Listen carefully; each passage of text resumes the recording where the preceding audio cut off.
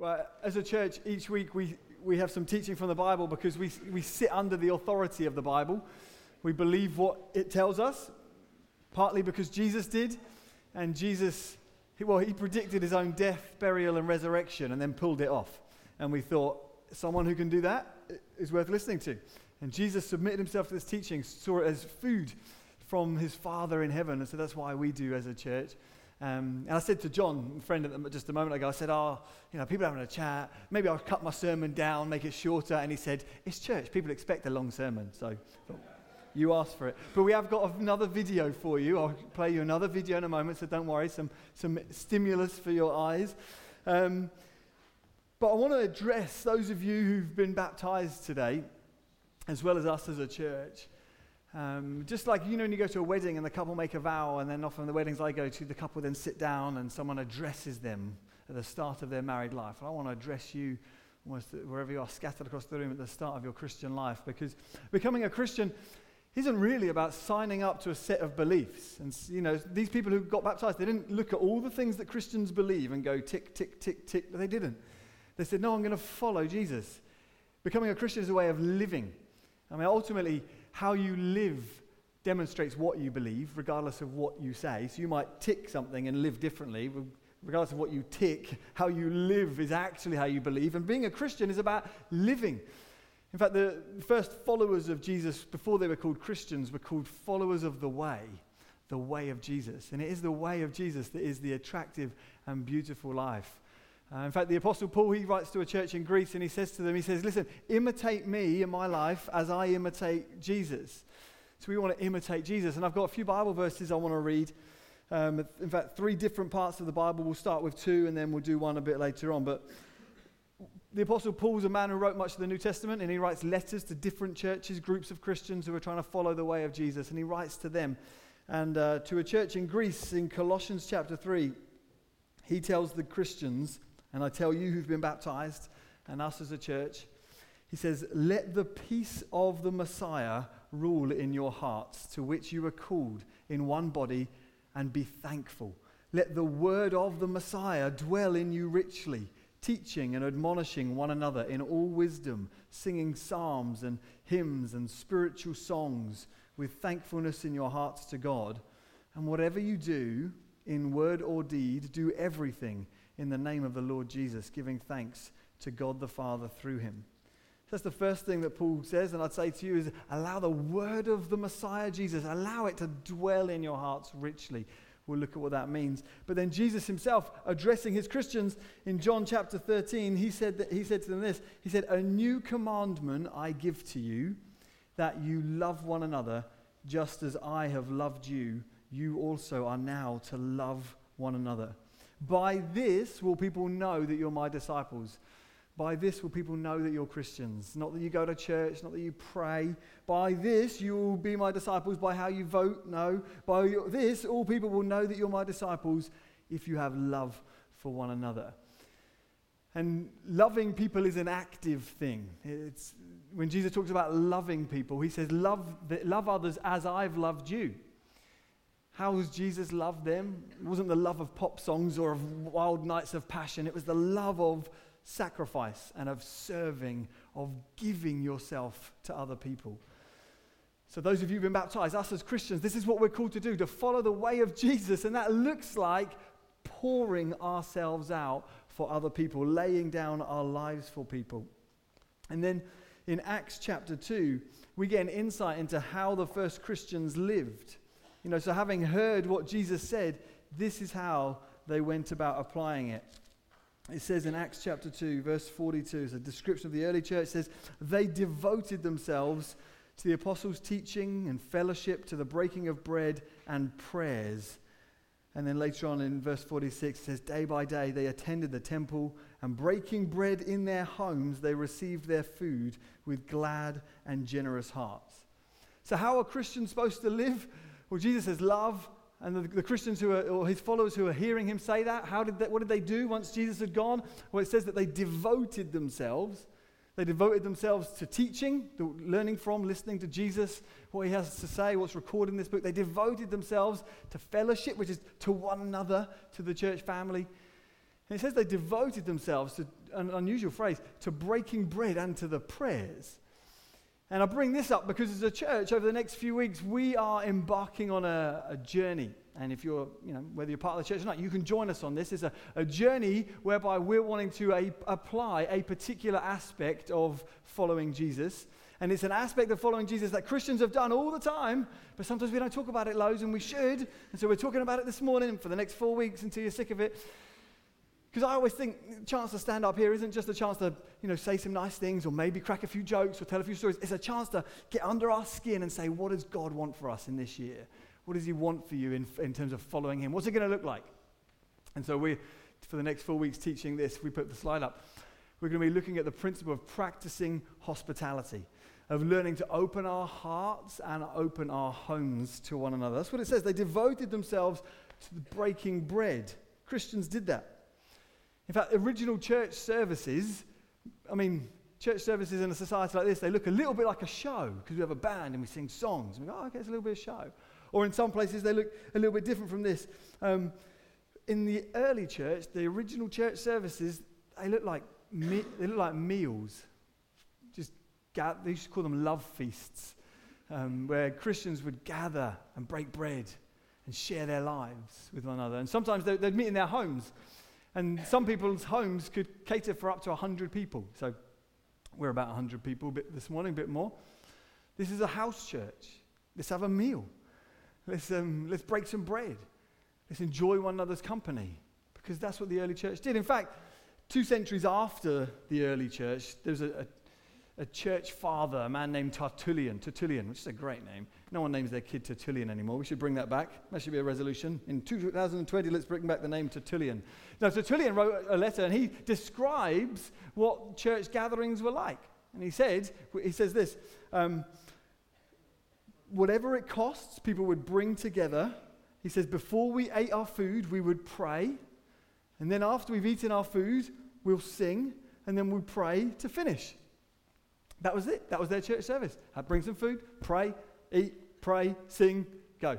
That sounds like a fun church. In fact, I have a dream, and it's not quite as exciting as Martin Luther King's dream, but I have a dream that we as a church in this year, we start to practice that a lot more.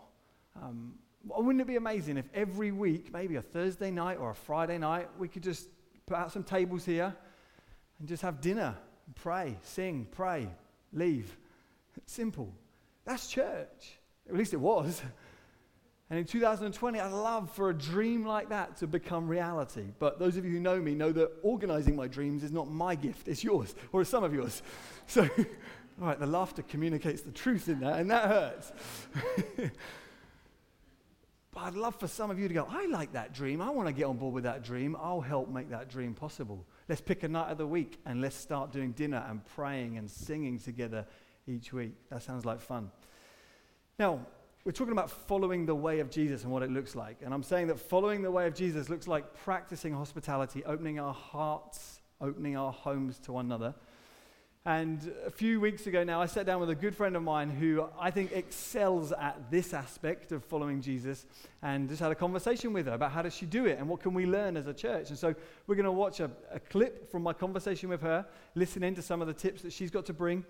And then I'm going to stand up and bring just some encouraging, concluding comments about how we can do that together. So, if we're ready, let's watch this video together. Okay, so hopefully you catch some of the heart of why we're talking about this.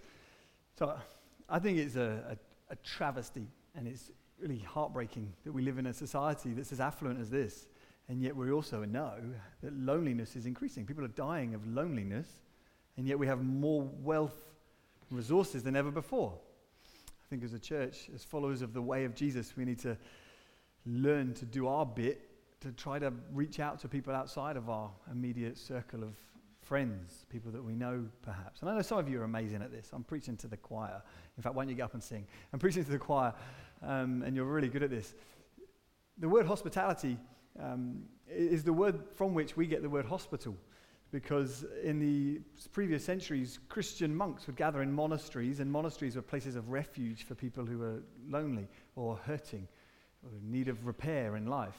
And their hospitality is what created the hospitals that we now know and are familiar with. I want to read one short little bit from Jesus' life to finish. And this is what it says in Matthew chapter 9, verse 35. It says, Jesus went throughout all the cities and villages, teaching in the synagogues and proclaiming the good news of the kingdom and healing every disease and affliction. And it says, when he saw the crowds that were following him, Jesus had compassion for them because they were harassed and helpless, like sheep without a shepherd. And then he said to his disciples, the harvest is plentiful, but the laborers are few. Therefore, pray earnestly to the Lord of the harvest to send out laborers into the harvest field. It's one of my favorite lines in all of the New Testament, where Jesus looks at the crowd and he has compassion on them. Jesus' heart is open. He sees the people and he sees the need. Often we don't see the need because we don't see the crowd. Jesus sees them, he's opened his heart to them. And what's Jesus' response? He sees the crowd. He thinks there's a lot of them and one of me. And so what does he do? He turns to his friends. He says, pray that God sends more people out. And actually the next few verses, that's what he does. He sends his followers out. Jesus opens his heart and then he sends his followers out and says, come on, open your homes, open the resources that you've got, however you've got them. So that's our challenge for the month.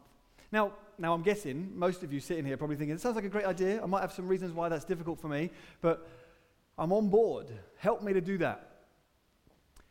And often if we're being honest, one of the major reasons why we don't do this sort of thing more is because of a short little word, but a big problem. It's the word busy. Busyness. We're often in a hurry. We're often rushing from thing to thing to thing to thing.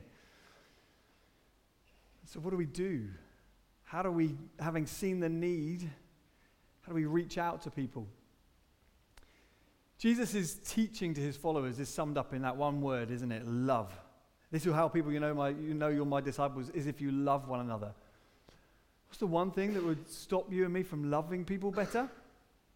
Just busy. Just too rushed.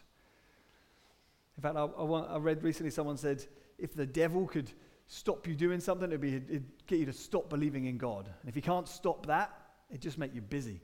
So you haven't got time for anything else. You haven't got time to get to know God and grow in God. So here's our challenge, is that we slow our lives down. We become more unhurried. We learn to love people more intentionally. Someone wrote a book once about Jesus called The 4 Mile Per Hour God. Because he was. Like, God comes to earth as a man, and how does he travel? He just walks. He walks from place to place to place as the 4 mile per hour God. He's on the road. He's got time for people. You see this in the Bible over and over again. People come to him and he's got time for them. He gives them his time. And so here's 4 simple practices as we finish to help us. Number 1, slow down your life. I dare you. Slow it down. Join the longest queue at the supermarket on purpose. Just stand there. Be like, what am I doing? I could go there. I'm standing here, slowing my life down. And when you get to the cashier, treat her like a person or him like a person rather than a machine. Be like, yes, thank you, goodbye. Slow down your life to see the people in front of you. Next, simplify your life. That sounds easy, doesn't it? Only yesterday my wife was talking about Marie Kondo or whatever her name is. Look at your clothes and get rid of the ones you don't ever wear. Simplify your life. Here's a radical thing you could do if you're working. Delete the email app off your phone. I promise you, your life will be better. Okay, you don't seem as convinced by that one. Another one, silence and solitude.